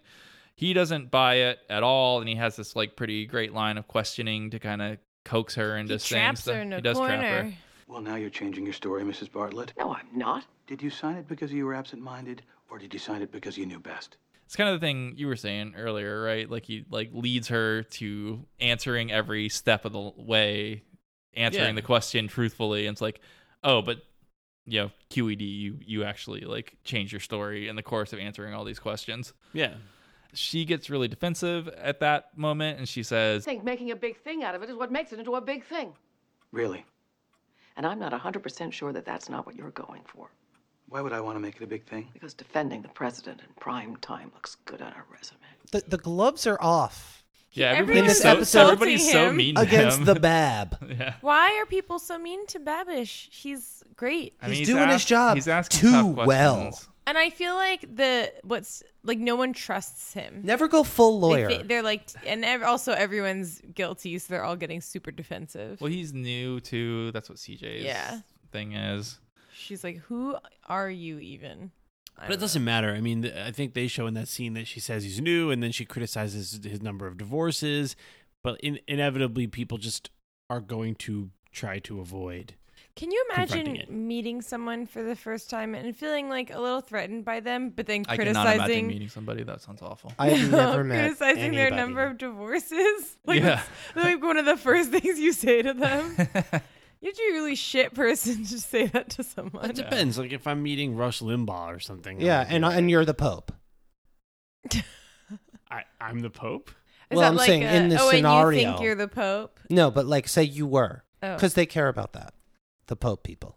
So I thought there was a little funny thing here where they talk through the legal stuff, and then he kind of transitions. He's very concerned with like the political response, like through all of these.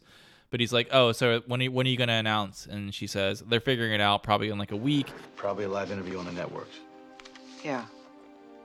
Jim Laird, Tim Russert, Barbara Walters. You, somebody. The president sitting in a den. Yeah.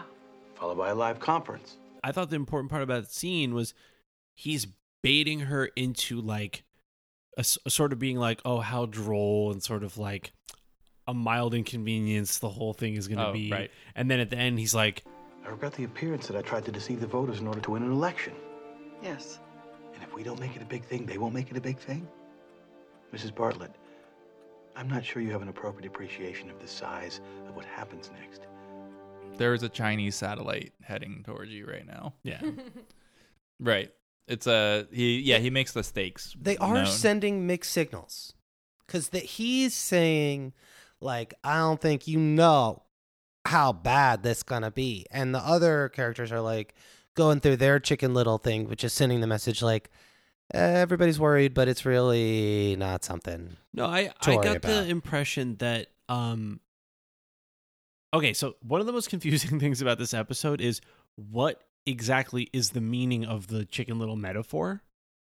Or I guess because we're skipping a little, but at the end they sort of like are very like on the nose about it. And what does it mean where it's like this happens every day or this happens every other day, and although it seems scary, it happens so frequently and no one ever gets hurt, so it's like not a big deal. But then that one time, your luck runs out.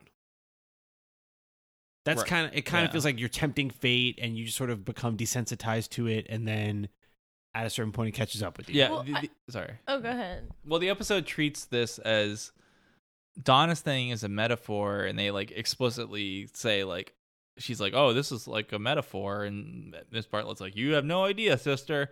But it's not a metaphor. It's like every other data point in the episode is saying like this is a huge deal and everybody should be freaked out about it. I think the metaphor sort of for the like sky is falling like satellite thing is that everyone in this episode except for Babish is thinking about the sort of like PR aspect of this, and they're not thinking about like the legal implications and how much like trouble they're actually going to be in, and that going to the morning shows and doing like interviews is only, and like figuring out your media strategy is only the beginning of this, and it's going to get so much worse. And it's sort of like it's just the sky is falling is just a distraction from like how bad it can actually be. Mm-hmm. You're right, because that is the meaning of the scene with Babish. Well, that's CJ's point later too. I mean, it's the title. Yeah. No, you're right. That really right. is it. It's like her talking about the Barbara Walters interview as if that's like the most annoying part of this whole thing. Yeah, it's like you don't That's even know Bish. Blins. So Blins. Joey and Josh is after that. Joey says, how are you guys going to announce it? And then Josh talks through what they're thinking, and it's like exactly what Babish had guessed. He understands what's going on with them better than they understand it, and like they think they're like making these really sophisticated maneuvers, but to somebody who actually like kind of understands the gravity of the situation, they're doing exactly what would be expected of them. They talk through how they can pull this. You got to come up with a model that gets us the answers we need without asking the questions we can't ask. You got to come up with a model by yourself. You got to break down the results by yourself. Not even the callers can understand the questions they're asking. And then they come up with the brilliant subterfuge that they will pull on what another guy maybe that has MS. It's like, we went to the governor Governor. of an industrial state. it's like this is akin to the Clark Kent disguise. Yeah. It's like not they seem satisfied with the solution, but it's like it feels like pretty obvious to me. Yeah, and I love how they needed Joey Lucas to fly in for like an hour and then fly back out just for her to come up with that brilliant idea. Why don't you just send her a fax? Yes. It has to be in person. What? That discussion? How do you call her and have a conversation with just her? Well, no, what I'm not so much saying like how do you talk to Joey Lucas. I'm saying the idea that Joey Lucas came up with isn't brilliant. It's not like couldn't they have their thought of question that? is like imagine that Mosiah Martlet had mess. It's like was really into that's just a weird way of saying S&M. MS. Yeah. Yeah, it's like they didn't need her to do, like they all do polls all the time and they did them before Joey was even around. And it's like, which This state? is easy. And then she's like, a swing state. And they're like, Isn't come he she from what's says his state? New Hampshire? No, he's from Connecticut. Oh. And she says, well, no, the president's from New Hampshire. That's what I meant. The president. I was thinking Josh. And she says Michigan. Isn't that the same state? Those are swing states. No. Basically the same state. New Hampshire's tiny. But they little care bit. about But most about swing states. but aren't they the same? Not even close. Aren't they literally the same? Not even remotely. Land mass? Yeah. Okay. So, I mean, Hold on. Are we sure? Pretty sure. that these are okay. So we dug into Sam quite a bit about how he's really bad, but I think secretly Josh is the worst person in this episode. Like, because at the end? Because he says, oh, you just got off a 6-hour flight? Oh, yeah. Get back on the plane. Yeah. You're going back to California. I would lose my mind if that happened to me. Here's another question In I like have. 10 minutes. Yeah. It's like, oh, here's your ticket. You're sitting down again. I hope you stretched. Do you think if Kenny were there, he would have let Kenny sit on the meeting? Do you think he trusts Kenny? I think he does. Just Yes. because we find out like there's sensitive scenes later and Kenny's back. And Well, no, they but- make a joke about like who's this guy? But also because Josh plays that scene like where he's like, oh, like I'm surprised. This Yeah. changes things. How do I solve this problem? And then he sort of is on the fly coming up with like, Yeah. this is how we're going to communicate. Josh is really bad at understanding her. Every time she said That's something, fine. it was so obvious what She she was had to saying, write and it. Josh is like, Well, what? I will say I noticed some, what is it when you're dubbing it afterwards? ADR. ADR. There was was some something ADR. that she said that I did not catch, and I rewound it several times, and I was too lazy to put the thing on because I don't have a remote control. Was it like when she's saying like What's what's important? important? Yeah, I always heard that as like, what's the question? I kept on. Can you just tell me everything she said, and I'll say if that was it? Because She I said, never got governor it. of an industrial state. She said Not that. Not how's, that one. How's the president? Nope. The one she kept saying was like, what's important? Yeah, what's important that is what it a was? big one. Yeah, I always heard that as like, what's the question? Like, what do you want me to ask? Like, you obviously want me to put a poll out. What is the question you want me to ask? But didn't he But she say- wrote down what's important, and the subtitle said what's important. Yeah. I thought he said something to her about how... Yeah, he goes, the important, he- that's not important. The important thing is, and then they get And interrupted she's by like, the what's waitress. important? Yeah.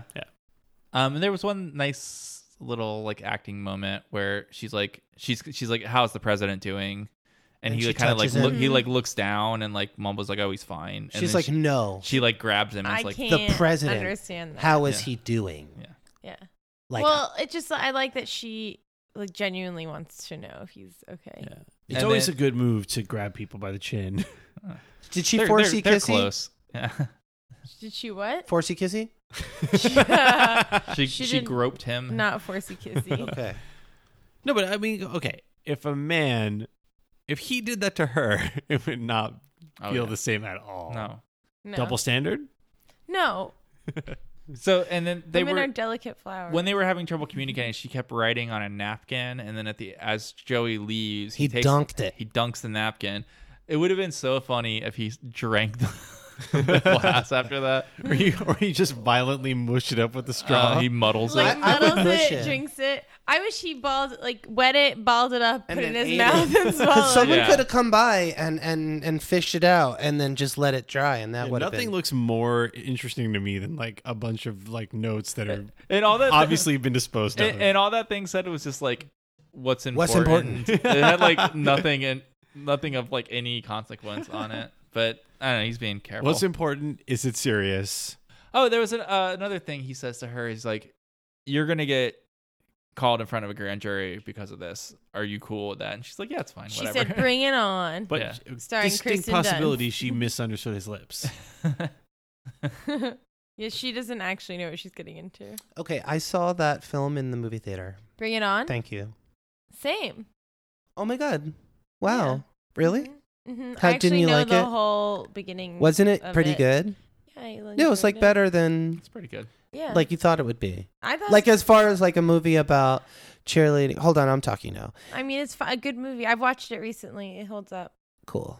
Do you know It's the whole like- sing in the beginning? She's Let's like, sing "I'm it. We'll sexy, we'll I'm sing it at the cute, same time, I'm and then popular, we'll just da-da-da. see. We'll do it. I'm bitching. I'm, Gray hair. The boys I love to stare. I don't know. Okay.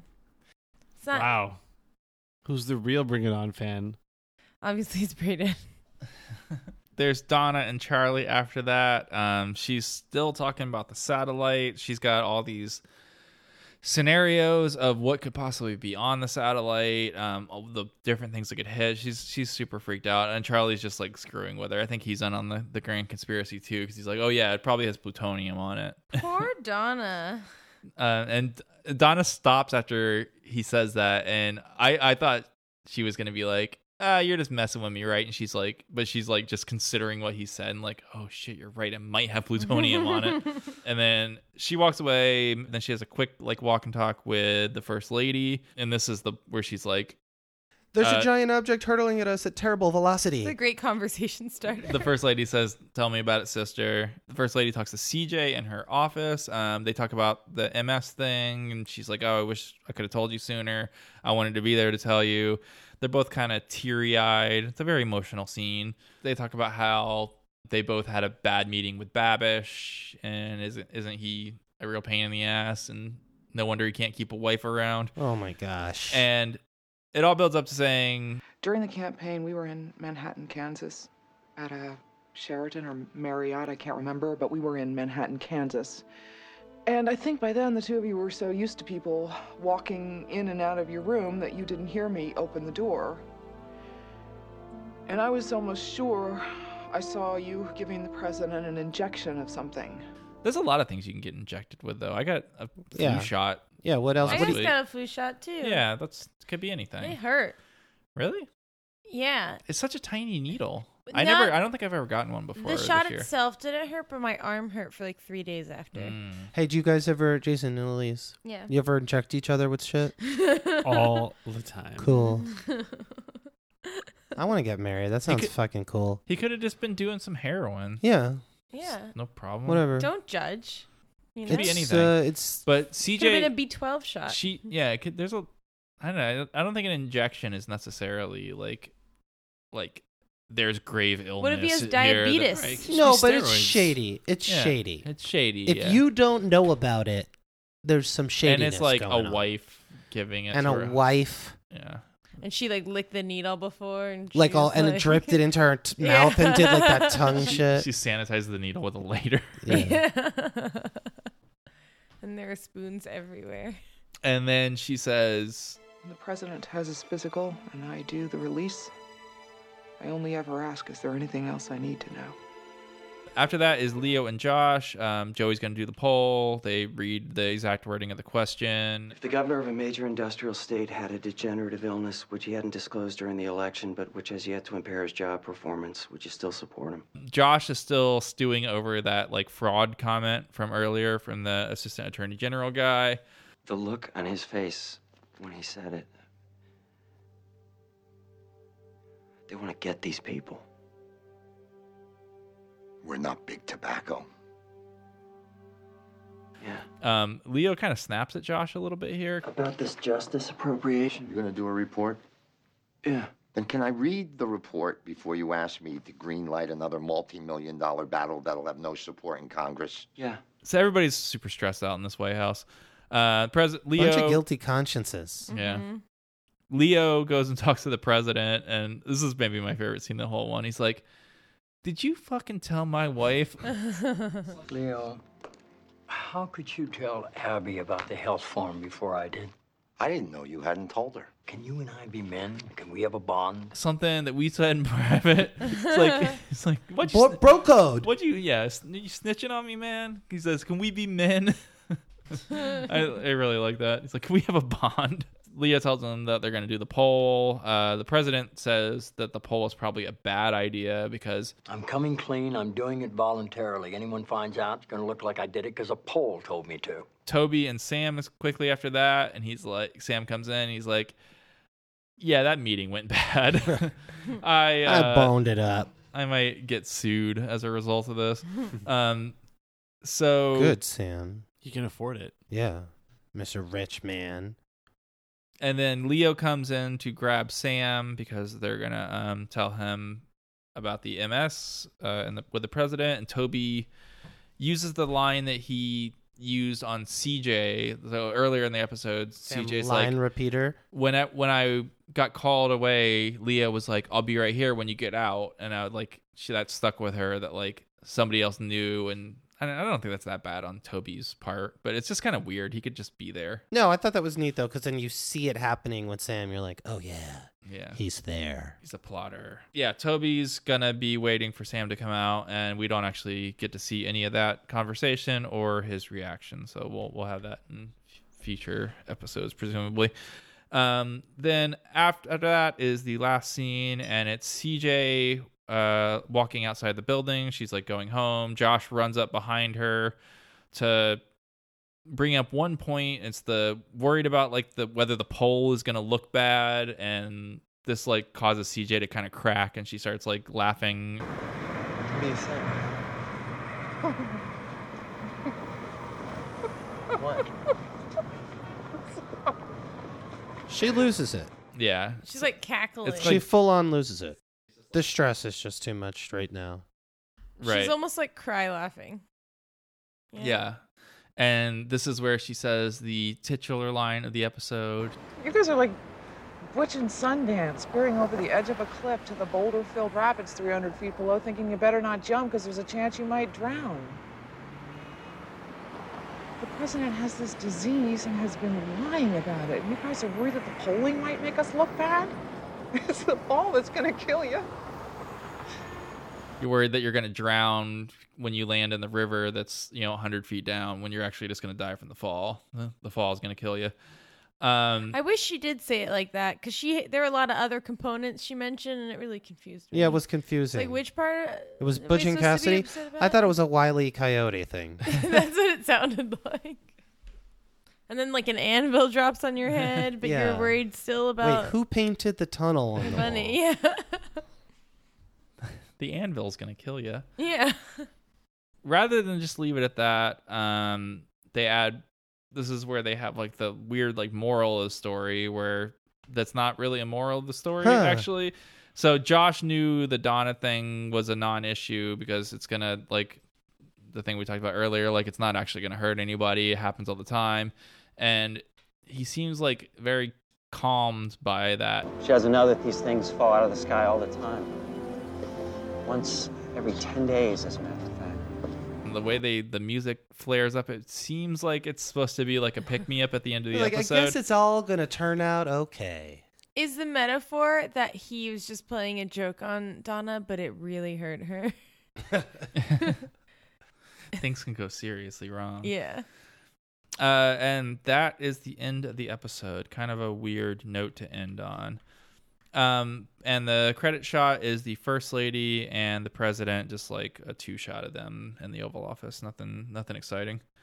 And that's the episode. So headlines. Okay, all of mine are about the satellite. Okay. Mine, General Satellite. Okay, that's pretty good. There's a lot of takeout themed ones. Yeah. I understand it's not a traditional No, I Chinese get it. dish, It's good. but yeah. Don't stop. Oh, okay. Don't stop there. Then I have Chinese satellite to land on low mainland. Like the mainland. But like low land. But it probably won't, is the Yeah. thing. And then I tried it's probably to going to do, land on the like water. something with like the satellite to Kung Pao into Earth. That's good. That's nice. That's all I got as That's far it. as Chinese takeout That's headlines. it, huh? Okay. I called, let's see. Whoa. No, we're good. I called Donna Shiksa Little. Because she's a shiksa. Because she's a shiksa. I feel like that's discriminating against Donna for not being Well, Jewish. well, but she's not. Also, I called this one Michigan governors got MS. I thought you were going to say Michigan. Yeah. No, I couldn't come up with a line for that. I wanted a line, but there was no line. Sorry. That's Michigan gonna kill you. Michigan. No, I didn't do it. Yeah, I guess all I got. I said that the DOJ was short on tobacco. That's good. And then this is probably not one that's gonna make the papers because it's a small story, but I called Josh just plain rude. Wow. PLANE. Because that's a lot of. She just flew coast to coast. 6 hours. It's a long plane ride. LA to DC. Oh, this is She just says, get right back on that You plane. guys cancel the surprise flights for Eric where he has to fly across the country. I had a big one way is fine. Just don't return me immediately afterwards. Take a break first. Have a Why nice can't night. she do the Paul from California? Yeah, why can't you just Or at from least take DC, one I mean. night, stay in an airport hotel, She get only has some room 96 service, hours. get this Ver- woman a massage. Yeah. It's rude. So, final thoughts. So I'm very excited that Abby is back. I Guess think who's back? Stockard Channing is one of the show's best tools, and they what, should what, use what? her more and more. And one of the show's best names. Yes, Stockard Channing. Yeah, she's amazing, and she's just like a hurricane whenever she's in a room, and I love her. Although, Yeah. she had me feeling very sexist in this episode because this is safe space, right?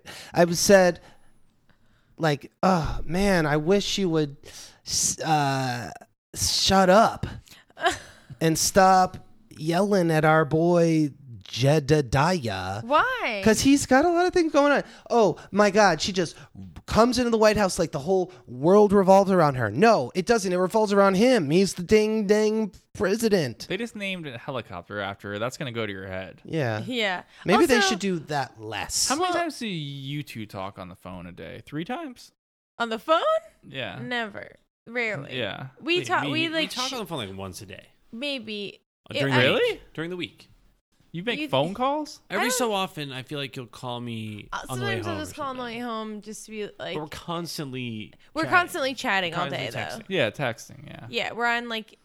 I guess like, the president G-chat. doesn't text, probably. Probably not. I And don't also, I think it was at this time. It was like the number you had to- T9. Yeah. By the way, you remember the expression, he's all thumbs? Mm-hmm. Now that's a good thing. Yeah. And then I'm we- 100%. You can work more smartphones. Yeah. Huh. Yeah, but we're like constantly Huh. talking. I think, but on the phone, I don't think so. But there's no need. Sometimes it's just easier if you're trying to. I'm trying to get like quick information, like Right. if we're meeting somewhere or you're going home and I want to know where you are in your commute. I'll just call because it's like sometimes I just get annoyed with typing on my phone all day. But Okay. yeah. What do you think of this episode, Braden? I thought it was a good episode. Good. Nice.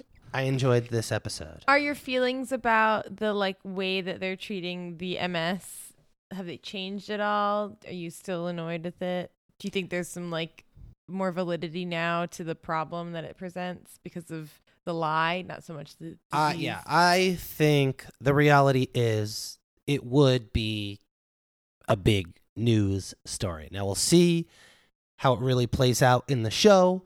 I'm kind of interested to kind of compare that with what's been going on in this presidency lately, and we'll see. Because I don't know, it seems like it will be difficult for the television program to sustain the level of outrage that some of these news stories kind of generate week after week after week. Like, we've been in these Russia investigations for months now.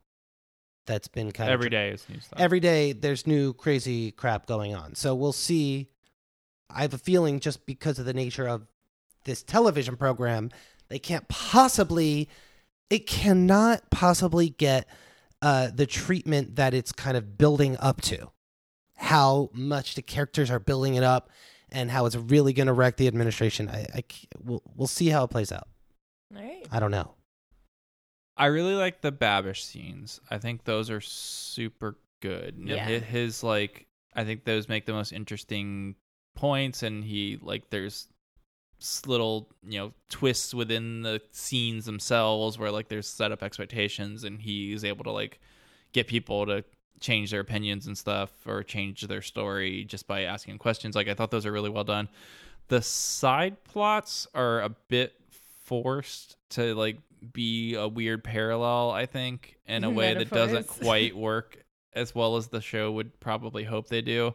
It feels like filler, right? Like, I think the ones even last week were probably better. The one about Sam being the lawyer and wanting to like go against his client, and like that whole parallel to the Babish finding out and having a response. So I don't think they did those as well, but overall, like the tension in the episode, like they're still like ramping up that like intensity and like dread that all the characters are having, and all the characters are in that mode now, except for Sam, who's like blithely going on doing his like sexist offensive thing.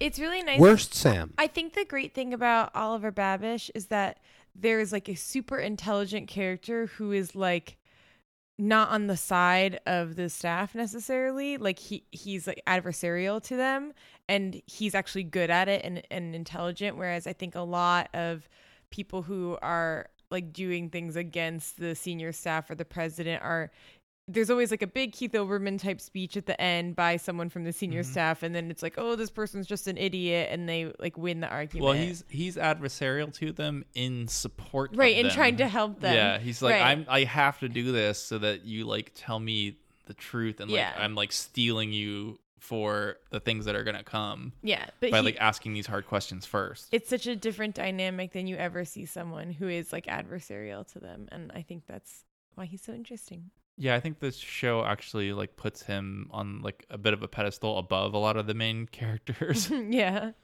It seems like Josh is like the only one responding to the whole situation well. CJ is like destroyed. I mean, he's had a couple days, I guess. Like he's farther along in the process, but like Toby like lost his fucking mind. Yeah. Josh seems like he just like was like, all right, I'm gonna like start working on dealing with this bullshit now, but like I don't think it like registered to him as like a more of a fixer than Toby and CJ are. They're more feels based. Yeah, they're more emotions and like principle too, I think. Yeah. Well, Toby obviously was based on like the principle of the matter and whatever, high moral standard he holds himself and other people to. And then CJ is like, oh my God, I may have implicated myself like 1 million times. Yeah.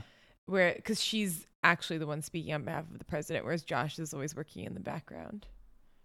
So do we find out, having talked through the whole thing, did CJ affirmatively lie at any point, or was she? Do we only think that because of the way that she saw the injection and assumed something? Well, the need versus should, like what information do I Right. need to know versus should, she definitely lied about that because she's like, I can't remember. And then she divulged to Abby that it's definitely need and she But specifically that's not a says lie that. in the way that she had spoken Yeah, previously. I do not think that she lied. Well, she I do said not that- think that she was a willing participant in a conspiracy to commit fraud. I mean, she just lied to Oliver Babish about that Right, specifically. But she isn't. I don't think she's necessarily lied on the grand scheme, like to the press or anything. Is willful ignorance lying? No. I don't think so. The only answer to that is there's sort of like a sliding scale of intent. And it's like, negligence, gross negligence, recklessness, knowledge, and purpose. Right? And I think willful ignorance was like between recklessness and knowledge. But I think that she didn't even know what she didn't know, So if she knew like affirmatively that the president had some sort of medical problem, and then she was specifically asking, like, do I need to know anything? That's one thing. But she only saw a thing that made her think maybe there's something. Right. But does she have an obligation to the press? She has no obligation to the press. Yeah, absolutely not. Her whole thing is only like giving out the information that her bosses tell her to get out. No, but I understand that. And what I'm saying is, did she lie? She's lied about all sorts of things to the press because her obligation is to, national security, the president, all sorts of other stuff, not the press, right? But that's not the issue. When the she issue said, is I've lied many, many times, what did she mean by that? She like, told the press that he was in excellent health when that was not true. Okay. It's that simple. Right. The American people were like, how is the president's health? And she said, it's impeccable. It's super good. But she didn't tell Babish about the injections. Right. As far as we know. I think they would have made a scene out of that, right? Yeah. Or maybe she did tell him. I think in the last episode when the president met with him, he said that he gets injections. And I think that, I want to say that Babish like figured out that it's not through a doctor. Like that he sees, otherwise. Yeah, he people did figure would that know. out. Yeah, But so he knows. Think about the press secretary, right? If you were to take it to an extreme, you would want the press secretary to be completely ignorant of everything. And then anytime anyone asks the press secretary anything, the press secretary cannot divulge any information. But that's not what people expect. From a Yeah. political point of view, you have to walk this balance between ostensibly being able to say that the press secretary is in the inner circle and knows enough to be able to accurately inform the public. But on the other hand, you don't want that because then they're put in a position where they have to lie to the public and lose the public's trust. And then you have to get a new press secretary. So it's like this, it's kind of a schizophrenic, self-contradictory thing where why would we even cover a press secretary that we knew didn't know anything? So there is an implicit representation that the press secretary has done some investigation in order to have accurate answers in order to give that to the American people. So if you think that her willful ignorance is like a breach of that implicit obligation to at least do some investigating and only lie when it's in the interest of national security or some greater good, then yes, she has kind of like breached her loyalty to the people. Okay, sure. Yeah. I buy it. Cool. What you got on that paper? I just drew an amazing 69. It's pretty like symmetrical.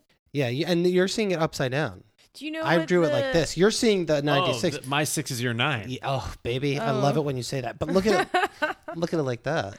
It's even better. The skill No, it's actually exactly of the how same. you've drawn this is you didn't use straight lines for the little straight parts. Well, of that's the it. numbers. It You makes me curved mad them. that I draw a 6 like this, but then when I draw a 9, I do it It's- like that. yeah, same. So, but if you want to do the It's proper curved 6, 69, straight 9. you have to do it special way. Do you cross your 7s? Yeah, You gotta. baby, Did I you cross just my Z's. I do too. the part. Why not put an extra stroke in? Do you put an extra stroke in for your zeros? Yeah. Yes. That How do you know if they're You're O's or zeros? and the nuts. 7 and Yeah. the 7. 7 gets it. 7 gets The it. 0 gets it, Yeah. and the Z gets it. Anything Yeah. else? How do you know if it's a 2 or a Z? I put a dash on my T's. Yeah, a nice T dash. Not me. You know, I'm old school. It looks like an L. Yeah, baby. Okay, we're going pretty long. Yeah. All right. So thanks for listening, everybody. Thank you so we'll be much back for soon. listening, everybody. We got two more on the season. We're rounding the last base or whatever. Is that a sport metaphor? Cool. Okay, The last so base of the 20-yard line. good night. Thank you. Love you. Thank you. Mom. Bye.